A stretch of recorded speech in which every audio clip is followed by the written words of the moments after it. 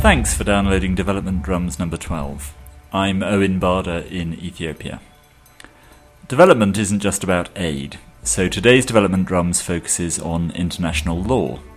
I'll be talking to the authors of the successful blog Wronging Rights. So if you've never really understood the difference between the International Criminal Court and the International Court of Justice, this episode is for you. We'll also be talking about the pros and cons of the arrest warrant that's been issued for President al-Bashir of Sudan. But before we get on to that, I'd like to make an appeal for anyone out there listening to Development Drums. It would be really good to have some feedback about the podcast. What do you like and what don't you like? Is it too long? Is it too short? Is it too technical or is it too simple? What issues would you like to hear discussed in the future? And are there any particular guests that you'd like me to invite on the show? Your feedback will help me to improve the podcast and make it more interesting and useful. So please go to developmentdrums.org and leave your comments there, or you can join our new Facebook group. You can find that by searching Development Drums in Facebook. Many thanks to the people on Facebook who've already given me suggestions for questions for the next episode, which is going to be about philanthrocapitalism. So please take a few minutes to visit the website or visit the Facebook group and let me know what you think.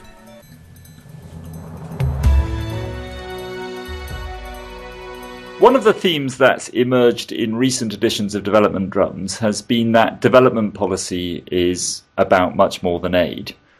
Paul Collier talked in episode 10 about the need for the international community to provide standards of governance and to ensure security for countries too small or poor to provide security for themselves. And in the last episode, in episode 11, Simon Maxwell and Nancy Birdsall both talked about the need for more effective global institutions that would protect the interests both of poor nations and the citizens of those countries. And Nancy Birdsall talked at last week's Poverty Summit in London about the need for a global polity to underpin these institutions. So in this edition of Development Drums, we're going to focus on one particular aspect of international institutions, and that's international criminal law. We'll be looking at the work of the International Criminal Court, and particularly at the indictment by the ICC of the Sudanese president, Omar al-Bashir, and the future of international law more generally. I'm joined today by Amanda Taub and Kate Cronin-Firmin, who are lawyers with an interest in international human rights. And you may know them because they blog at Wronging Rights. And if you've never visited Wronging Rights, I suggest you press pause right now on the podcast and go take a look, and you'll find it at wrongingrights.blogspot.com. It's passionate, well-informed, topical, and most surprisingly, it's funny, and it's quite unusual to be funny about genocide and human rights abuses and stuff like that. So let me introduce you in turn. Kate, welcome to Development Drums. Thank you so much for having us. Now, did I read somewhere on your blog that you have a BA in genocide? I do, in fact, have a BA in genocide. Does that mean that having a BA being against genocide, or how to do it, or what is genocide?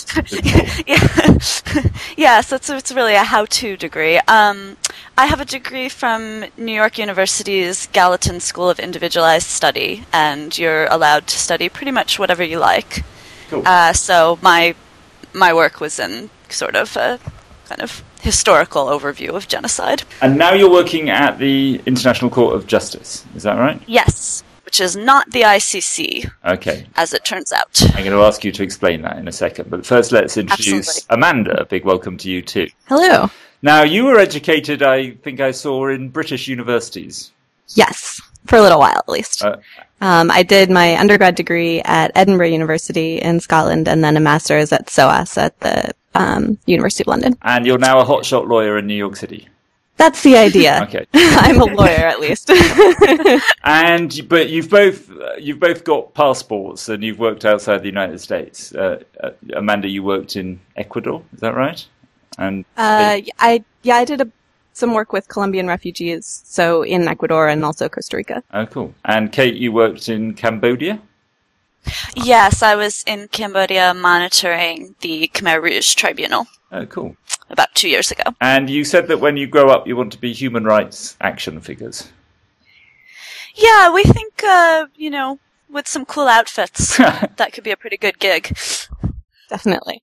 Now, let's talk about the International Criminal Court. And some of the people who listen to this podcast are kind of development economists rather than international lawyers, and of course may not have been paying attention when all this was set up. So who set it up and when?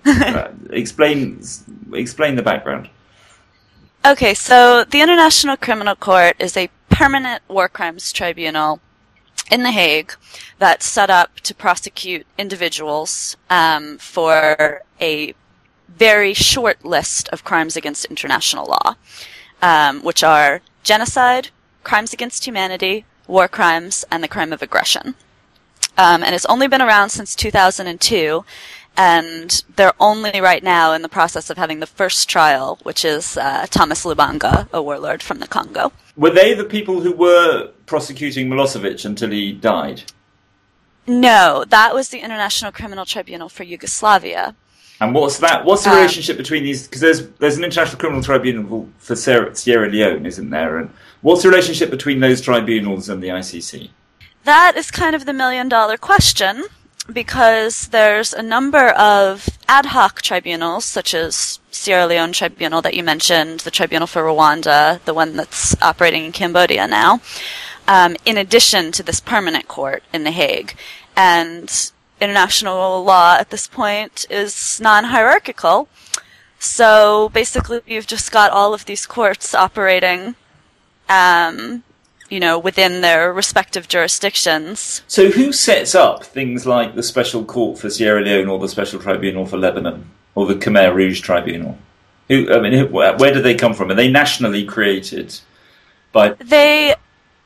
It depends. The Sierra Leone and Cambodian tribunals are hybrid courts, so they are kind of partially situated within the country's domestic system and partially UN operated.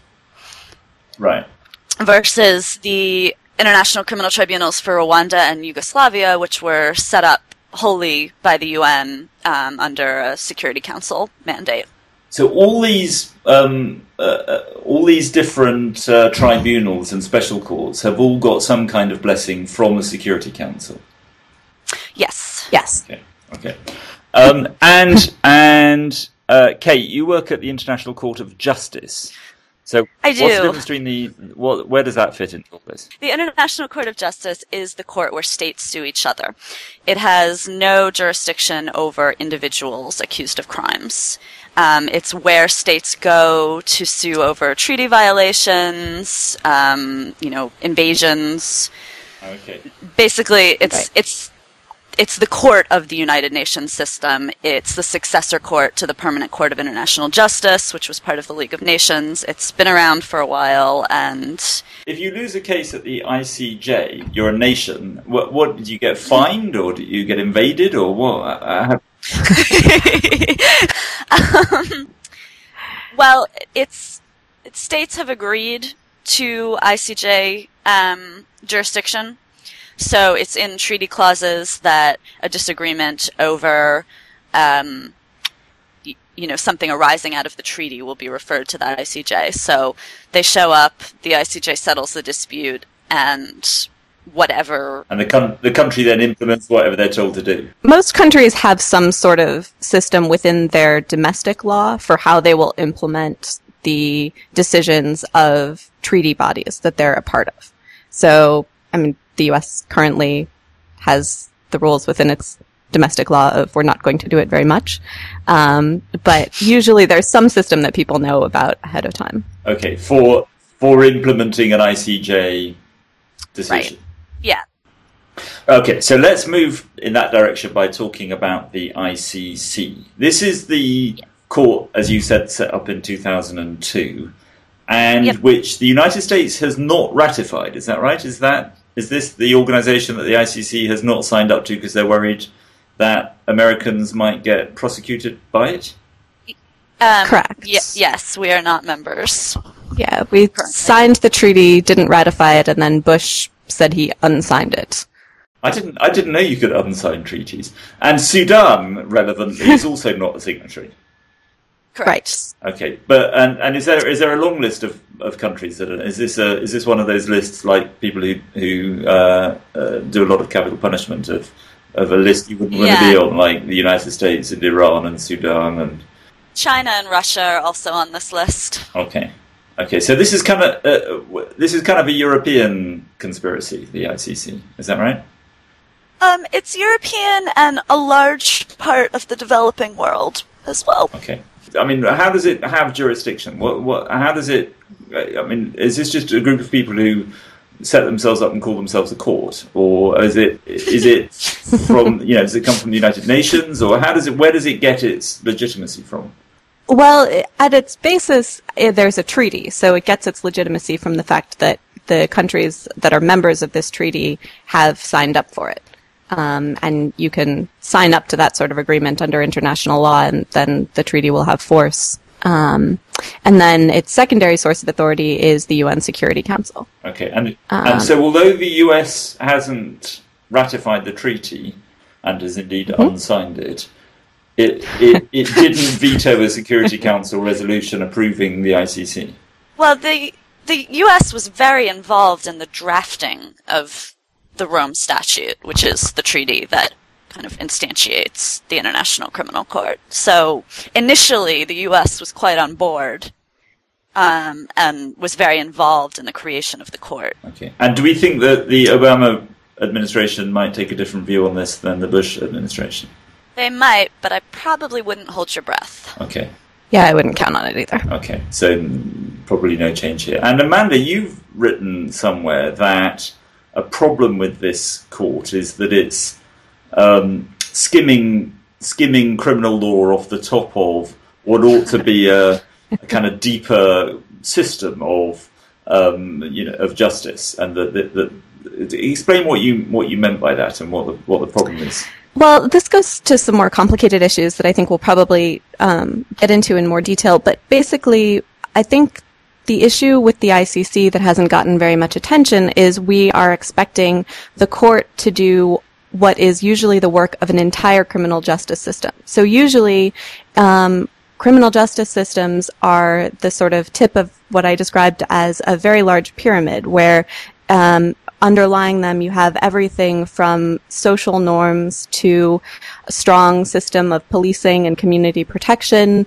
to other civil courts and prosecutors and investigations and all kinds of things. And the ICC just doesn't have the benefit of most of that, and so is sort of unmoored. And people are expecting it to do all of these amazing things, like put an end to ongoing atrocities that it has essentially very little capacity to do. Okay. And so that the point I was trying to make there is that it's just not really going to happen. Okay, so you wrote that I think in the context of the president of Sudan, Omar al-Bashir. Let's follow through what happened in this case so that we can see your point in a practical example. So al-Bashir was indicted by the ICC for war crimes and crimes against humanity on March the 4th this year. So let's start by looking at what's the process that got us to this point. Who decided to look into al-Bashir in the first place? What kind of evidence is needed for the court to issue an indictment? How does it work? So there are a couple of ways that an issue can get to the ICC. One way is that the country itself can refer a conflict, on the suspicion that there's crimes under the ICC's jurisdiction occurring. They can kick it over to the prosecutor's office to investigate. Sudan is not a member state of the ICC, so that's not what happened here. What happened was that this came from the Security Council, which has the power to refer conflicts to the prosecutor's office as well. So the prosecutor began an investigation, determined that he felt like there was enough evidence to issue an arrest warrant. And so that goes to the judges. and this is, I believe, I forget which pretrial chamber, but it goes to pretrial judges, and they decide whether or not to issue a warrant. So when you say the Security Council referred it, this is this is the thing you see on the television with them all sitting around. This isn't a bit of bureaucracy in the UN. This is the members themselves passing a resolution, like a UN Security Council resolution, that Bashir is a bad man and ought to be looked into by the ICC. Is that roughly what happens? Yes. So they pass not that he's a bad man. I don't think those words came up. But they pass a resolution which refers it to the ICC and also directs other states to cooperate with the investigation in varying degrees, including Sudan.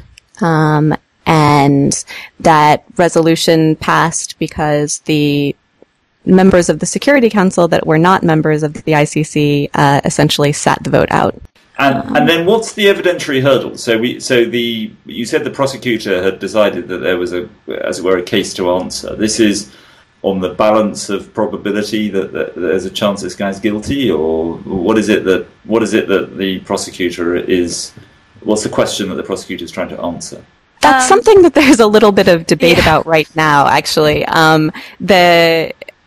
My reading of the law says that they really just have to have, some evidence so that there's a credible case. But on the genocide charge, they essentially held the prosecutor to a higher standard, said that they needed, a substantial enough weight of evidence to show essentially that it was more likely than not that genocide had taken place and Bashir had been responsible for it.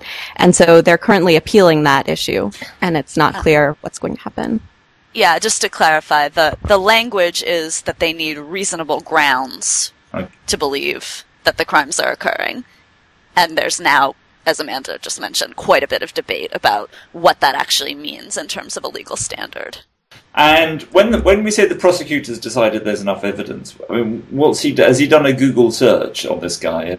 Or has he got an army of policemen who go out and collect evidence? Or what's the process by which he does this? Something in between those two.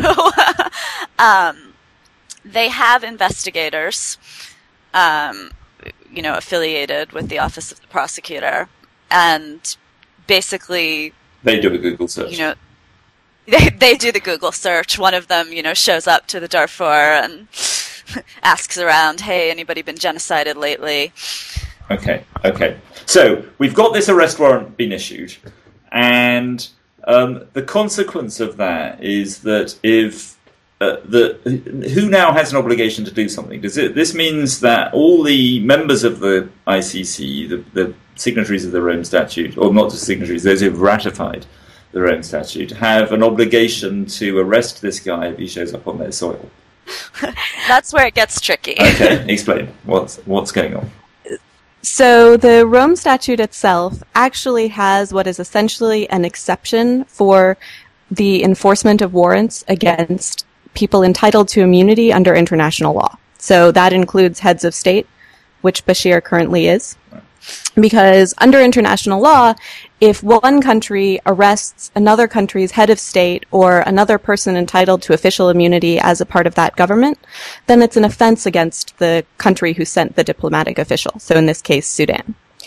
And so where that gets tricky is that the warrant has been issued and countries are required to enforce the warrant, except that if it would be a violation of international law, then they first have to get permission from the country that has sent the head of or diplomat. That might be quite hard. In this case, Sudan. Right. Yeah. So essentially, they would have to, knock on Bashir's hotel room door, say, "Hello, we've got this warrant. Would you please give us permission to arrest you?" And he'll say no, and they'll say, "How about now?" And he'll say, "Still no." Okay. And then go home. And that's the end of that. And so what you're saying, just to make sure I understand this right, is that not only do the countries not have an obligation to arrest him, they have an obligation not to arrest him because he's a serving head of state. Well, it's kind of more that they have an obligation to arrest him and they have an not to arrest them. Okay. So if he showed up in, say, the Netherlands tomorrow, what would the Netherlands government do? Would they arrest him or not? Well, the tricky thing is there is there are more than one way that somebody can end up in The Hague. So Yes. the first one is that there is the actual warrant. They get arrested on the actual warrant and then get surrendered officially through the official ICC processes.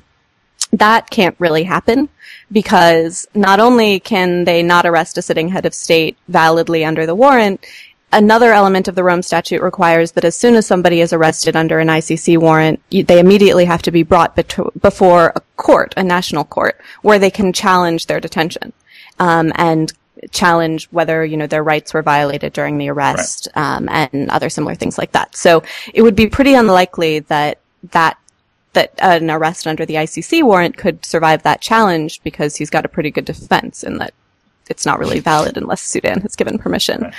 But then the other thing that could happen is that he could be arrested under a different law, a national statute, for instance, giving domestic jurisdiction over international crimes, which several European countries do have. Including and that's Belgium, where it gets a little more tricky. Okay.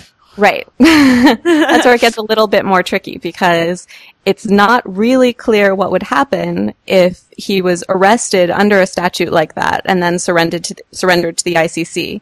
Because once he actually gets there, the ICC doesn't have to end the prosecution because of his head of state immunity. It seems fairly unlikely that he's going to be arrested anytime soon. And does that let's come to the question of whether this was even a good idea to issue a warrant for his arrest in the first place. There's been a lot of chatter on the internet about this. There's been people like Nicholas Kristof in the New York Times saying this is good, this is the beginning of the end of impunity for homicidal leaders, and that's good. And then there have been a bunch of people, I suppose Alex Duval, who is a long-time Sudan expert at Harvard, saying actually this is catastrophically bad because it means that it will leave the people of Darfur without support, and this is kind of grandstanding by the ECC, right. The ICC. Now, I think, Amanda, you wrote a piece on the Wronging Rights blog saying that you were seriously unimpressed by this. Yes. Is that still your view? It is still my view. I think that this was not a good idea because of all of the reasons that we essentially knew it wouldn't be. We knew that Bashir was going to retaliate against the people of Darfur. We knew exactly the way in which they were vulnerable, which is that they're extremely reliant on humanitarian aid. And we knew that that would give him a great deal of leverage when it came to retribution against them. And that's exactly what's happened.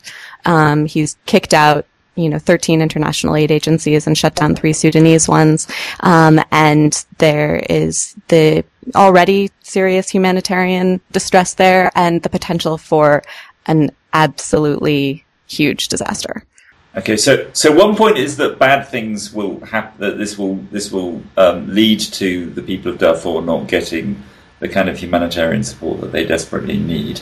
There's also people have said, well, if he goes, actually his successor is going to be just as bad. That the people around him are unpleasant characters, so it won't do any good even if he was hauled off to court, it wouldn't do any good. That's something that are those the main? Are those the main? That's the main case against the arrest warrant, is it?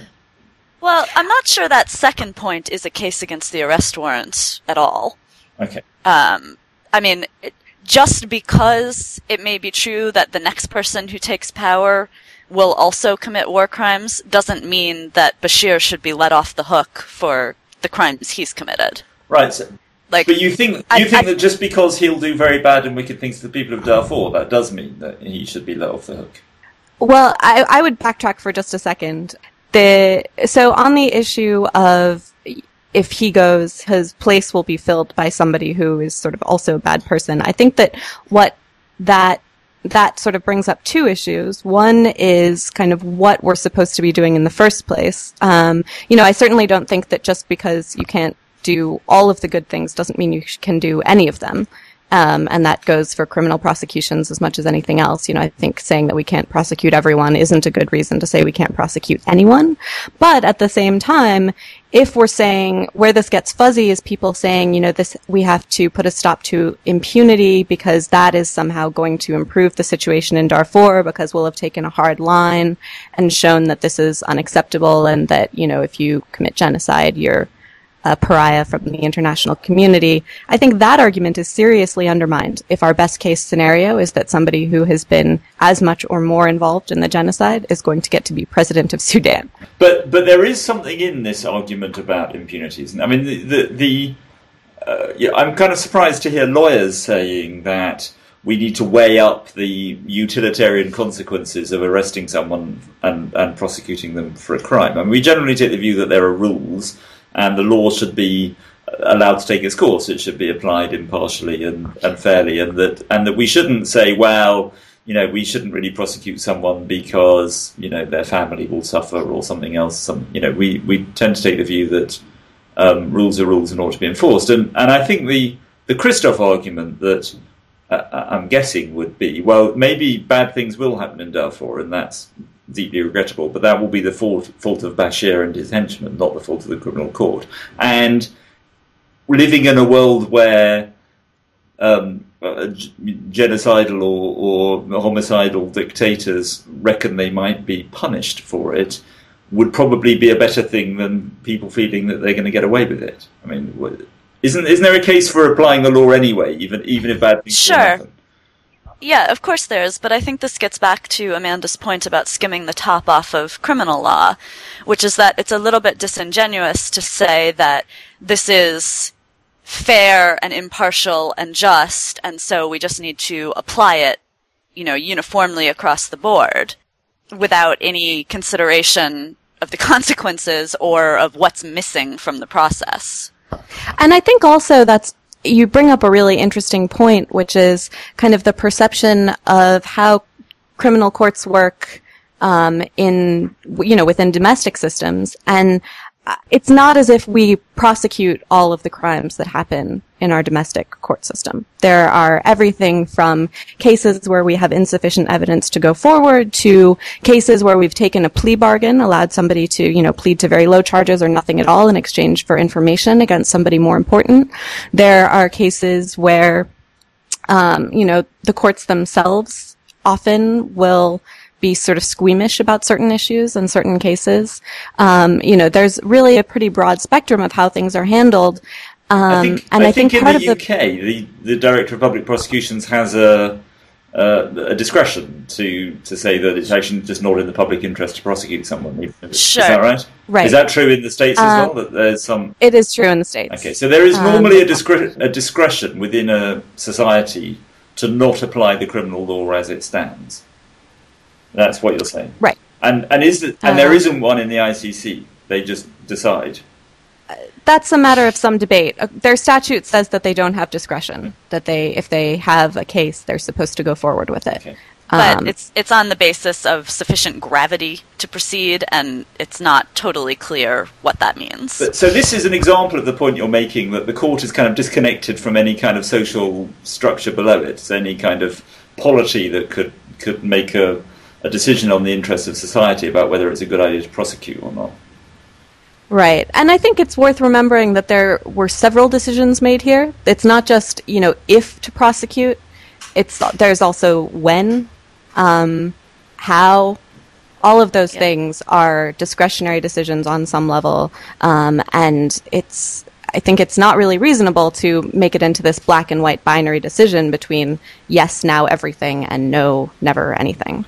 And on that point, the prosecutor has the option of releasing a sealed warrant rather than doing this public, huge thing with, oh my God, we're going to end impunity by indicting a sitting head of state. Sorry, issuing a warrant for a sitting head of state. So this is why people say that the prosecutor is grandstanding. Because it seems like a kind of big political statement that we're ending impunity. It's a huge political statement. It's a huge political statement. And what's going on there? Is this the court trying to assert itself in the international system? Is it the prosecutor? What's your take on why this is happening? Well, there's a very cynical view that the prosecutor may be trying to distract attention from some other issues currently occurring, but...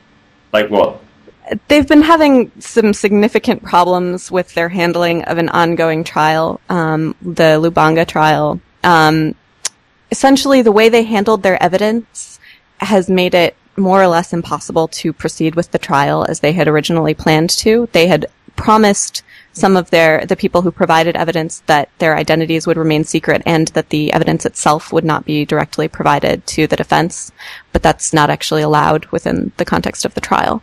And so it has hit roadblocks many times. Okay, so one story is this maybe to divert attention from a bit of a cock-up somewhere else. Yeah. Okay. Yeah, I mean, that trial eventually has, started to go forward, but on the opening day of hearings, one of, the first witness recanted his testimony 3 hours after giving it. Okay. So that's a poor showing for a court that everybody has been waiting for, 7 years to start trials. And you said earlier that this is the first and only trial now underway for the ICC itself. The Lubanga trial, which is the one we were just discussing. Right. Yeah. Okay. Yeah. Okay.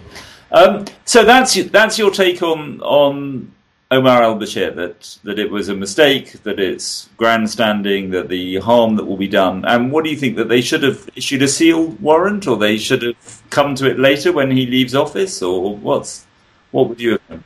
There is a defensible position to be made that this is going to cause tremendous suffering, and it's worth it anyway. Right. In this particular case, I happen to not come down on that side. I think that this was a bad idea, even though as a general rule, I'm committed to the idea of international criminal justice. I think that I'm not committed in a situation such as this one. I think it should have been done at a different time and in a different way. So in a sense, you're just saying the suffering is so great that although there are these kind of benefits to reducing impunity, the price being paid by the people of Darfur for that is too high in this case. But that's not the kind of general principle. It's just in this particular weighing up of the pros and cons. It just seems that the cons are too big. I think that's part of it. I do think that the cons are too big, but I think there's also another issue going on in Darfur which hasn't really been addressed with this particular case, which is that we're asking the ICC to do something here that is not really what it does. People are treating this as if it's going to be somehow a kind of clean and easy way to put an end to the suffering in Darfur and sort of at one fell swoop bring in accountability and justice and change the incentives of the people who are involved in this conflict so that it ends and people are made safe and happy. And, that's been the way that it's sort of presented in a lot of the debates over it. And I think that is just not a reasonable way to do it. That's not what this court is for. And it's not work that it's designed to do. And it's not really work that it's able to do. And so I think that is also a big problem with this particular warrant, because it's not only a sitting head of state, it's a conflict that hasn't yet been resolved, to which Bashir is not the only party. Let's turn to the Lord's Resistance Army, because there's a parallel with that conflict. This is the conflict in northern Uganda. Sure. Joseph Kony is the leader of the Lord's Resistance Army, and he too has an arrest warrant issued by the ICC. And the consensus seems to be that when the ICC first issued an arrest warrant against Kony, that that rather galvanized him to get stuck into a peace process. I mean, that seems to have, I was going to say, put the fear of God into him, but that's not the right phrase in this case. And then when he realised that actually there was no way that he could get out of the warrant, it had the opposite effect, which is he disappeared back into back away from the peace process. And it seems like it's now seen as an obstacle to the agreement. So, is this an example of where the ICC has got involved in an existing unsettled conflict and had an impact on the dynamics of it that's perhaps not helpful? Well, I think, this is kind of the classic, peace versus justice issue. The people on the ground may just want to, get rid of Kony and are not too terribly concerned about, who's facing trial for what. But meanwhile, the international community is saying it's important that he face trials, and, if it's going to push him back into the bush for 10 years, then effectively, fine, as long as we're not, Right. I think that's also a good example of how an ICC warrant can fit within a kind of existing power struggle, because, the government of Uganda was very much in favor of this warrant when it was first issued, because they saw it as something that was going to give them kind of added bargaining power, and essentially have the international community on their side. And unfortunately, it's essentially had the opposite effect, to the extent that they are now opposed to a prosecution of him, because and it's have really no power to get it right. First. Am I right in thinking that there is no way, once a warrant has been issued, there's no way to rescind it? There's no way to back away from that? There is a way to have it suspended for a year through the Security Council, but there is no way to get it wiped.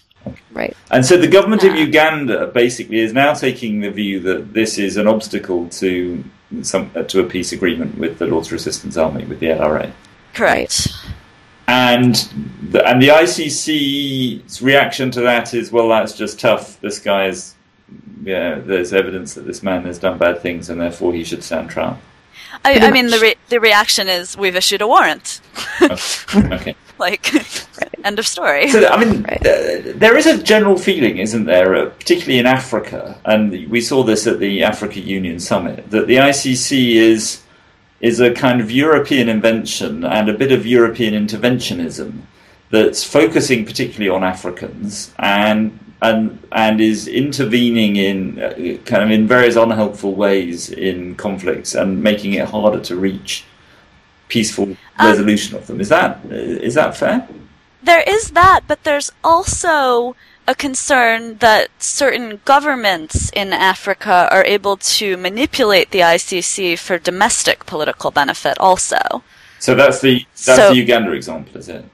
Well, no, I would say that that's an example from the Congo where, Joseph Kabila has had a lot of luck at getting rid of political opponents by referring cases to the ICC, and then, an arrest warrant appears for Bemba, who's Kabila's major rival, and suddenly Bemba's off at The Hague and not running for election again. Okay, so part of the worry is that if you're in, it's a kind of victor's justice, that if you're the winner, if you're in power, you get to decide who to refer. Yes. I think, part of the frustration for people is that it's not even victor's justice, it's sort of nominal heads of states justice. And there's a really obvious practical reason for that, which is that, the ICC can do its job a lot better if the sitting government is not obstructing its investigation. But also, presumably, because to get nations to sign up to something like the ICC, there needs to be some acknowledgement of the power and rights of the national government. That if it would be hard to get agreement to it without that kind of protection. Right. What about the notion that this is too focused on Africa? That is there any chance that George W. Bush will be prosecuted, or that? Or the Burmese junta, or what kind of people? Why hasn't Robert Mugabe been indicted? Or what? I don't understand what decides who's up in front of it and who isn't. Well, again, it has jurisdiction over a very narrow number of crimes. So it's it's genocide, it's crimes against humanity, it's war crimes, and it's aggression. It would be pretty difficult to fit Mugabe's actions into any of the categories. For Bush, while there may well be a case for war crimes or possibly even crimes against humanity, the U.S. is, again, not a state party, so it's not going to get there that way. And the U.S. has a veto power in the Security Council. It's pretty unlikely they probably wouldn't sit that one out, you reckon? Yeah. Yeah, I'm thinking Susan Rice is not going to leave the room while they're debating that. Okay, so... But then there is a sense, isn't there, that this is that's quite a lot of political interference in the process of justice. Isn't it? That feels like there's that people might be right to think that this is that only particular kinds of case are coming up to the ICC, and the big powerful states who's represented on the Security Council get to be protected from it. Well, if they're not members of the ICC, if they are, then they don't have the same Security Council protection. Okay, so Tony Blair could be prosecuted because Britain's a member of the ICC. Yeah, and actually there was a British case under investigation by the prosecutor's office. He ultimately declined to proceed with the case, but certainly, that was referred there. Okay, so that's not impossible at some point. Your point that's been underlying all this... Oh, sorry, I just have one more point to make on the last issue, which is there's one other way that cases can be prevented from reaching the ICC, which is if the person has already been tried in a domestic court for the crime. So the ICC won't retry them at that point. Okay. And so that is something else that hasn't become too much of an issue so far, but if in the instance that, Tony Blair, say, were somehow to be referred, if Great Britain ended up trying him for the crimes that he was accused of, then that would most likely... That would mean he wouldn't go to the ICC. Barring procedural irregularities or something like that, a sort of obviously fake trial, then that would also divest the ICC of jurisdiction. Okay. And Sudan has tried really hard to do that with a number of their potential indictees. But in a way, that's a good thing, right? If it provokes Sudan into having domestic legal, that's a success. Well, it's a good thing if they're real, but if they're kangaroo courts, that's not really doing anyone much good. Right, then not so good. Okay. A theme here is this idea that the court needs to be better situated as part of a more comprehensive system of justice. So from what I'm hearing you say is that it's good that there's some kind of international criminal. You guys are international criminal lawyers. You believe in this stuff, but you want it to be more linked in. Doesn't that require some kind of global policy making, some kind of global polity that enables this court to be part of? We're talking about an international police force and lower level international courts. So courts that try other kinds of criminal law. What is it that how is it you think what is it this court should be linked into, in your view? Well, I think that on that particular issue, part of the problem is that in some of the places it's acting, war zones that have been war zones for years and years and years, there's not only not an international polity and system of police and all of that, there isn't much of a national one either. And so to be operating in so much of an official vacuum of that sort of institution is really difficult and is a hurdle that people haven't really addressed much or given the ICC kind of credit or criticism for having to deal with. But it's not your position, is it, that in those circumstances you just can't do international criminal law? Or perhaps it is. Yeah, is that your view? Perhaps you're saying it's so bad that you can't do it there. My view of those circumstances is that we should seriously consider what we're trying to get out of these courts. And on a case-by-case basis, but it's true that for me personally, most of those cases come down in the no column at the moment. Because I think part of it is we have this idea in, those of us who come from countries where courts are stable and developed and have been around for a long time and we know what they do. We have this idea that they are particularly sort of legitimate, neutral arbiters of justice. And I'm not sure that it's good for the ICC itself to be operating in cases where it's impossible to do that. In cases where it's having to sort of, cut corners in ways that are fundamentally illegitimate and that will cause problems. We've seen that with the Lubanga trial.